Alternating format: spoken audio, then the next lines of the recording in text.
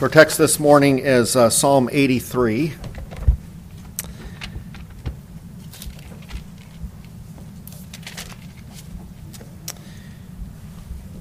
And they'll be preaching through the psalm in two parts. So this morning, the sermon will cover verses 1 through 8, although I'd like to read the entire psalm. So hear God's word as I read Psalm 8. O God, do not keep silence, do not hold your peace, or be still, O God.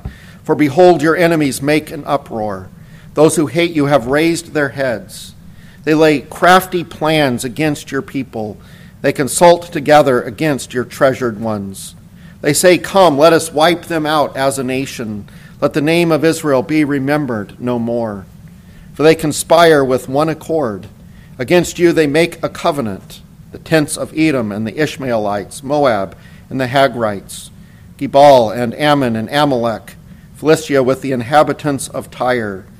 Asher also has joined them. They are the strong arm of the children of Lot. Do to them as you did to Midian, and as to Sisera and Jabin at the river Kishon, who were destroyed at Endor, who became dung for the ground. Make their nobles like Oreb and Zeb, all their princes like Zebah and Zalmunna, who said, let us take possession for ourselves of the pastures of God. O my God, make them like whirling dust, like chaff before the wind. As fire consumes the forest, as the flame sets the mountains ablaze, so may you pursue them with your tempest and terrify them with your hurricane. Fill their faces with shame that they may seek your name, O Lord. Let them be put to shame and dismayed forever.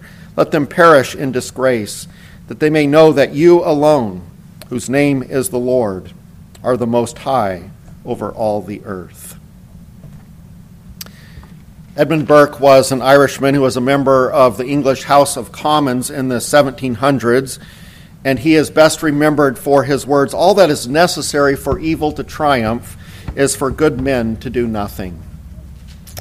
And this truth has borne itself out in a number of ways. When abortion first reared its ugly head in our country quite a number of years ago now, the church was, as I recall, caught snoozing. It took quite a while even for solid biblical churches to make a public stand against abortion. Meanwhile, evil triumphed.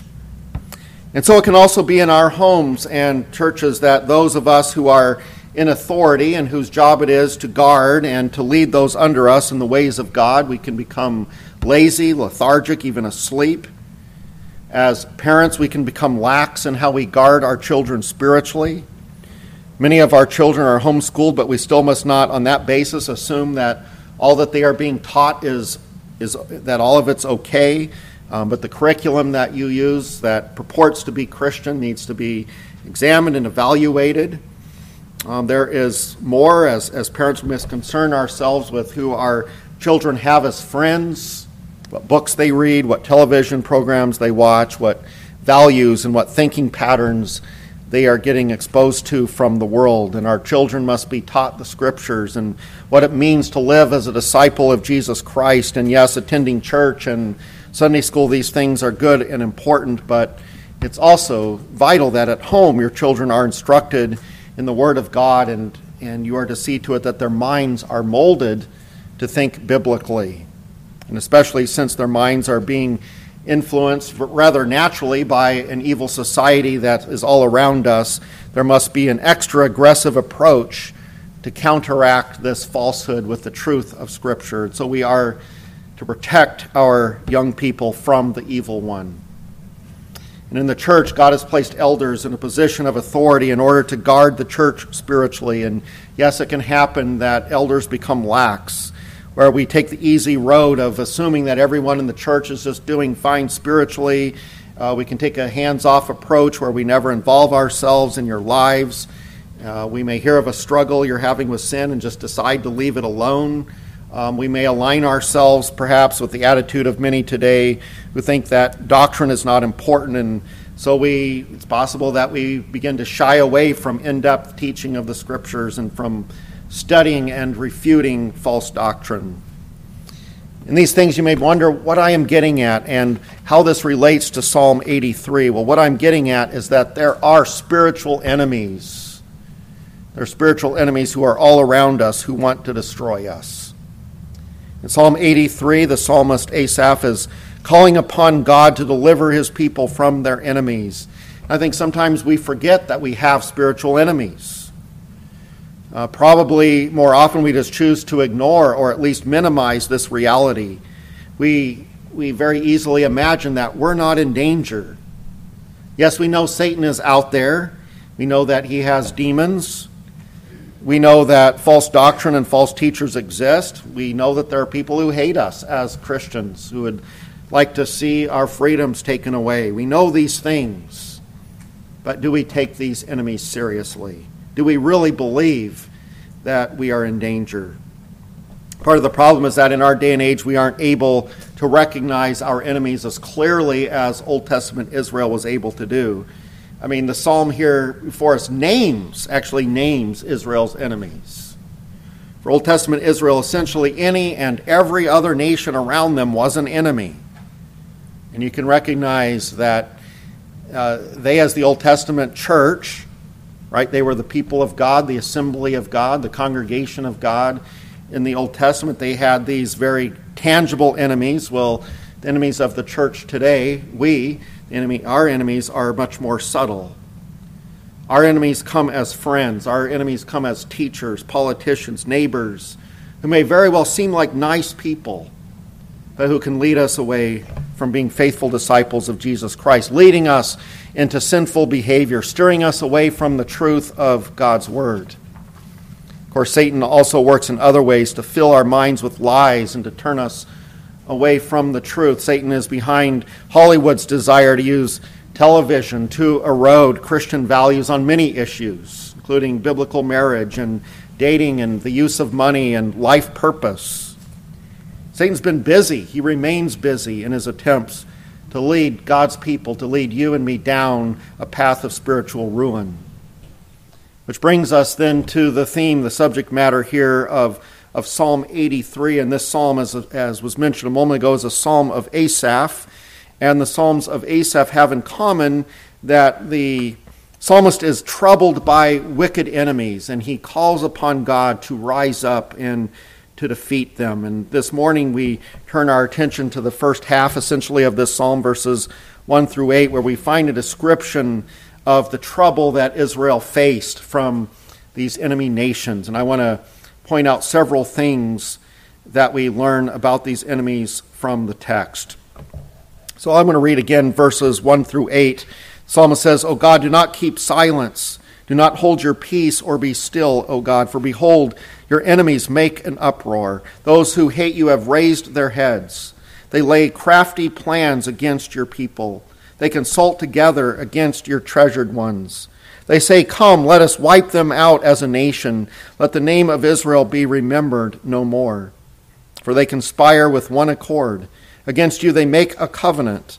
The tents of Edom and the Ishmaelites, Moab and the Hagrites, Gebal and Ammon and Amalek, Philistia with the inhabitants of Tyre.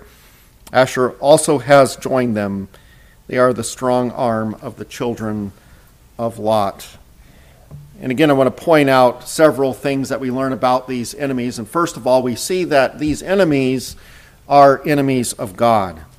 And I want to make it clear that we need to distinguish between personal enemies and spiritual enemies. Sometimes we have what are more accurately called personal enemies. And this is the kind of person who's perhaps upset with you for any number of reasons. Perhaps you have behaved in an ungodly way. Maybe you said something hateful. Maybe you cheated, lied. Maybe you failed to meet a responsibility. Sometimes we make enemies by our sin, by the wrong things we do. And sometimes people also personally hate us just because they're envious, perhaps, of our talents or our successes or abilities. You children may find yourself suddenly with someone who seems like an enemy because you just won a game and they're upset with you for that success. Or you adults may have an enemy because someone is covetous of your possessions or of your abilities. Well, Psalm 83 is talking about a different kind of enemy. It's talking here about spiritual enemies. This is those who hate Christians, who hate us as people of God for no obvious reason. So what explains their hate? Well, Satan is behind their hate. Their sin nature is behind their hate. And they may not understand it themselves, but unbelievers express their hatred of God by hating God's people. Maybe that someone hates you because your good works make that person look bad. John chapter 3, verse 20, there Jesus says that those who practice evil hate the light because it exposes their deeds. And enemies may hate you because you speak to them of their need to repent before God and trust Christ. You're witnessing to them, and they don't want to hear a message that ultimately stabs at their pride and tells them that they are not able to save themselves. If you know somebody that attacks you and there's no real outward reason to explain it, it's probably spiritual warfare that is going on. It may also be that you have enemies who consider themselves to be your friends. They don't consciously hate you. They do not purposely seek your harm, but they do harm you by being a negative, ungodly influence upon you. You may have a friend that you in many ways respect and even enjoy being with, but this person perhaps puts pressure on you to do wrong things. This person talks you into doing things contrary to what Christ would have you to do, and you may like this person, and yet this person, from a spiritual perspective, is really an enemy. And while this person likely doesn't realize it, he's a tool in the hand of Satan to tear you down spiritually. The focus of this psalm is on those enemies who hate us because they are enemies of God. Notice verse 2, for behold, your enemies make an uproar. Those who hate you have raised their heads. So the psalmist could recognize that these nations that were attacking Israel were really enemies of God. The God that they hated was out of reach in heaven, and so the next best thing is to attack God's people. You see, the idea is to get at God in a roundabout way. And this is analogous to the convicted criminal who, in order to avenge the judge who sentenced him to prison, harms members of the judge's family. Well, the psalm mentions 11 enemy nations or cities in verses 6 through 9. There's Edom, the Ishmaelites, Moab, the Hagrites, the city of Gebal, Ammon, Amalek, Philistia, Tyre, Asher, or your translation may have there Assyria, and then also Midian. And we're not going to take the time this morning to go into great detail about these enemies, but I would point out that some of these names refer to people who were once outwardly connected to the covenant of God, but were rejected from the covenant.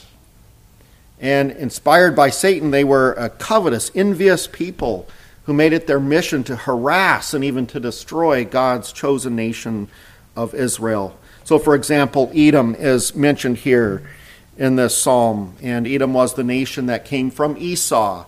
He was the son of Isaac, who sold his spiritual birthright to his brother Jacob for a bowl of stew. He was an evil, reprobate man whose jealousy of his brother Jacob's blessing was a root of bitterness that blossomed and grew in the hearts of his descendants.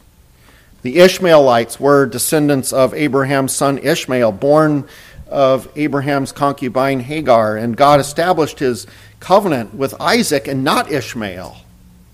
And this created great resentment. The nations of Moab and Ammon also had connections to the people of God. Moab and Ammon were sons born to Lot's daughters. They were born out of sin. They were born out of unbelief. They had no part of the blessing of the covenant made with Abraham. And the battles that these nations made against Israel must be explained in the context of their rejection from the covenant. These nations were spiritual enemies whose jealousy was used by the devil as a tool to try to destroy God's chosen people. When we come to the New Testament and the church is no longer associated with the nation of Israel, but is a body of believers from all nations, this spiritual warfare takes on new forms, and yet in some ways it's very similar. There even continue to be nations who take up positions against Christianity and the church. Communist nations have tried to eradicate the Christian church. Muslim nations regard the church and Christians as enemies. And even our nation they view, right or wrong, as a Christian nation. And so they hate us. And while there still is spiritual warfare going on among nations, spiritual warfare in the New Testament is more often directed against churches and against us as individual believers from sources closer to home. The form of the spiritual attack in the New Testament may be different from that of the Old Testament, but the hatred of God that is behind it doesn't change. Jesus warned us as New Testament believers that we would experience the hate of those who hate him. Matthew 24:9 says, "Then you will be handed over to be persecuted and put to death, and you will be hated by all nations because of me." 2 Timothy 3, verse 12, "In fact, everyone who wants to live a godly life in Christ Jesus will be persecuted." So our enemies are those who hate God. And second, bring us to our second point, the devil is using every strategy he can to destroy us. Verse 3 speaks of how God's enemies plan and they scheme how they might destroy us. They lay crafty plans against your people. They consult together against your treasured ones. Now in the Old Testament, the strategy against God's people had to do with strategies of war involving physical weapons. The Edomites and these other nations would try to figure out the best military strategy. They would try to figure out the military weaknesses of Israel and strategize how to take advantage of those weaknesses. And they attacked Israel when vulnerable. Today, the devil also continues to use tactics. He thinks through the best way to get to you. Ephesians 6, the well-known chapter on spiritual warfare, speaks of the wiles of the devil. The devil is tricky. He is deceptive. He masquerades as an angel of light, which means that he will come to you in a deceitful way, pretending to be what he is not. He leads you in a wrong direction, presenting the wrong way in an attractive way. And he even sets forth false doctrine in an attractive way by coming to us with that false doctrine, making it sound like the truth. So, for example, if a teacher were to come to you saying that we are saved by our works, you would immediately, I would hope, you would immediately know that he was false. But if a teacher comes to you saying, as false teachers do today, that you are saved by faith alone, but then they change the definition of faith to include works, you can see how you've got to be spiritually and doctrinally on your toes if you're going to catch the error. When it comes to the wrong way of life, your spiritual enemies will seek to convince you that evil is good and good evil. And being the religious person you are, they will even try to convince you that their sinful way of life is biblical. So there are pastors that do say that abortion is okay, divorce for any reason is okay, that couples living together before marriage is okay, homosexuality is okay, having women in church office is okay, sinful ways of life are being endorsed and approved by the leadership in so-called churches of Jesus Christ. And they will get out their Bibles and they will pretend to draw out support for these things that they teach by twisting passages, by leaving out other passages. And if you're not a regular student and reader of the Bible, you may find yourself being duped. The devil is tricky. Peter says, "Be self-controlled and alert. Your enemy, the devil, prowls around like a roaring lion looking for someone to devour." He's busy, he's skilled at what he does, deceiving and destroying. And then third, the enemies of God, your enemies, want nothing less than your complete destruction. Verse 4, they say, "Come, let us wipe them out as a nation. Let the name of Israel be remembered no more." The nations around Israel were not content until every last Israelite was killed. And the devil wants nothing less than to see the church of Jesus Christ wiped off the face of this earth. And he does not love those who are under his dominion. All he thinks about is hurting God. Whatever he can do to disrupt God's plan of salvation, that is his mission. His goal, therefore, is to grasp onto as many people as he can, drawing them away from God and Christ and salvation. And he will not stop until the day that Christ returns. For the enemies of God are united in their efforts. Verse 5, "For they conspire with one accord against you, they make a covenant." So the nations around Israel, they formed these covenants. They banded together. They formed a united front. Now, we don't know of any time in Israel's history when all of these enemies were united, but Scripture tells us of many alliances that were formed among these enemies. And even though the enemies of God are in many ways different, they understand that there's power in numbers, and they are willing to set aside their differences in order to accomplish their common purpose against God and his people. Your enemies, understand, are determined, they are organized, they are united. And 5, your spiritual enemies are all around you. They surround you. I spent some time looking up where these various enemy nations and cities that are listed are located. Most biblical maps have these nations marked. You're perhaps not familiar with the Hagrites. Authorities tell us that these were a people that lived to the east of Palestine, and Gebal was a city to the north and west. And if you take the time to look up these peoples and these nations on a map, you will see that they surround Israel to the north, to the south, the east, and the west. From every direction, Israel was surrounded by enemies who all wanted to see Israel destroyed. The situation has not really changed. All around us are spiritual enemies. Virtually everywhere we turn, there are temptations. You go to your home and turn on the television or fire up your computer. If you're not careful, there are spiritual enemies that are immediately talking to you and your family, breaking down Christian values, contradicting the Bible. Books and magazines can come into our homes that are spiritually destructive. The internet can bring all sorts of evils and temptations right into your own home.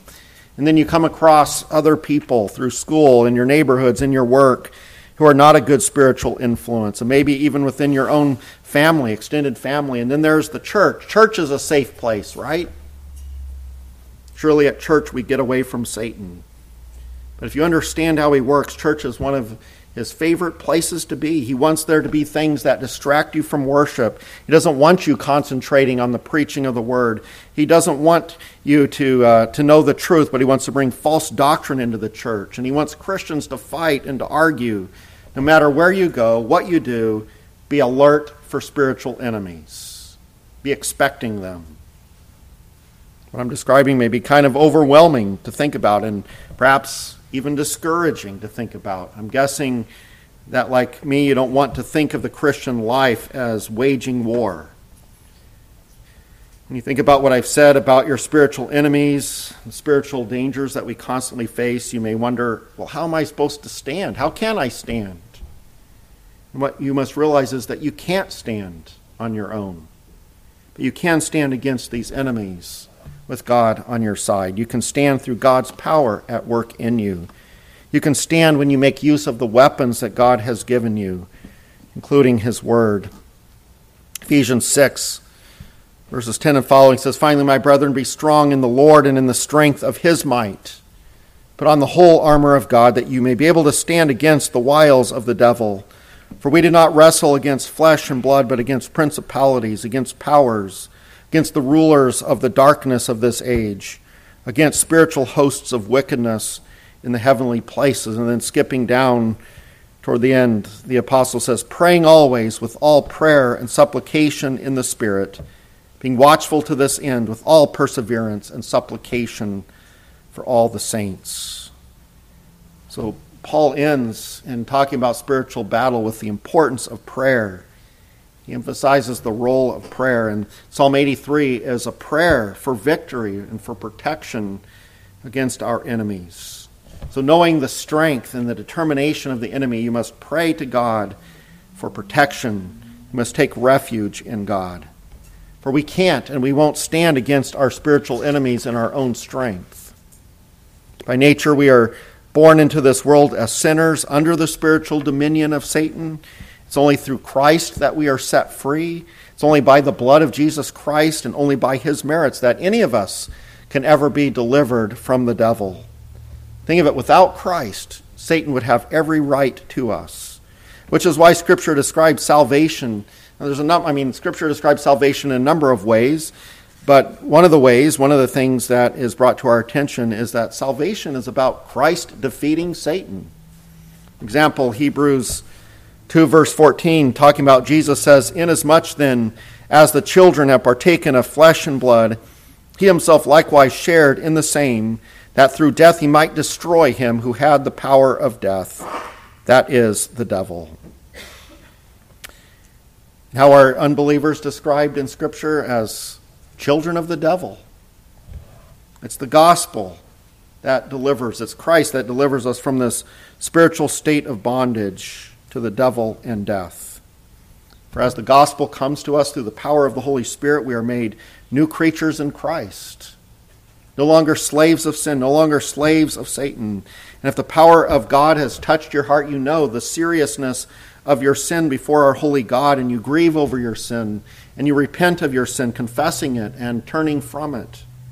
At the same time, you turn to Christ in faith for forgiveness and righteousness.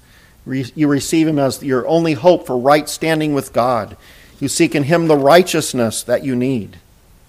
By resting upon him alone for salvation, you can be sure that his righteousness is imputed to you, which means that his righteousness, his perfect record, is put to your account in such a way as to cover your own sinful record. What I'm describing is what Scripture talks about as a deliverance or a salvation, as a transference from the kingdom of darkness, where Satan is ruler, into the kingdom of light, where God is your Father and Christ is your Lord. And what I hope you understand and appreciate is that it is Christ who not only has fulfilled the demands of the law through his perfect obedience and death on the cross, but also sees to it that his work is applied to our lives unto salvation. I'm referring to the gift of the Holy Spirit. It's on the basis of what Christ has done that the Holy Spirit is sent into our hearts to change us. It's the Holy Spirit's work that makes us responsive to the gospel. And so, in other words, Jesus doesn't offer us a way to be delivered from the devil and then just leave it to us to respond. That would be like someone coming to a prisoner, telling him that there's this wonderful new life for him outside of prison, but he first has to set himself free from his own shackles. Now, Jesus merited for us everything that is needed to completely deliver us from spiritual bondage. Jesus sends his Holy Spirit to break the shackles of spiritual bondage. I'm referring to regeneration. I'm referring to that work of the Holy Spirit giving us a new mind and a new will and the ability then to respond to Christ as he is presented in the gospel. But without that initiating work of the Holy Spirit, we would remain children of the devil, slaves of Satan. But now by faith we are children of God. And so God is not going to let us be taken back under the devil's dominion. The devil is not going to be able to destroy us. Yes, these enemies of God, your enemies, they plan and they scheme. They are hateful. They want nothing less than your complete destruction. They are united in their efforts. They surround us. But in Christ we have a Savior who is greater than all our enemies. And so we pray to him. We pray because we are weak. We pray that the Lord will enable us to stand firm by equipping us. In that way, he will protect us. You see, you must not picture the Christian life as hanging out at the palace while Christ is at the battlefront. You must fight in the strength that Christ gives you. You must pray for strength to do battle, because there is no such thing as a child of God who doesn't resist and fight spiritual enemies.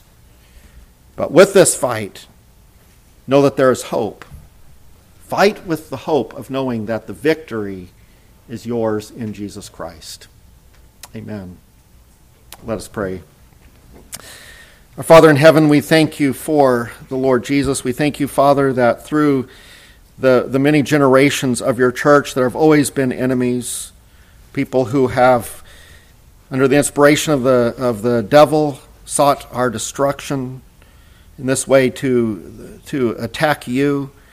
Father, we pray that we would recognize these enemies for who they are, that we would recognize the various forms that they take here in this New Testament era, and Lord, that we would be on our guard, and that we would, Lord, continue to pray to you, seeking your help, your strength, especially that comes through your word and spirit, that we would recognize these enemies, that we would see exactly the lies and the deception and the temptations for what they are, that, Father, we would stand strong in the truth of your word, that we would stand strong as witnesses, as light, despite the fact that the more we stand for you, the more we draw the anger and the hate of the world around us. Father, give us, we pray, all that we need to continue this spiritual battle. And may we in all of it trust in you. May we have the hope of knowing that we will never again come under the dominion of the devil, and that even though he does so much to outwardly hurt your church, yet ultimately your church will never fail. You continue to save your people and to build your church, much like we have seen in the country of Haiti, where despite all of the turmoil there, your church continues to be built. Lord, we thank you. We pray these things in Jesus' name. Amen.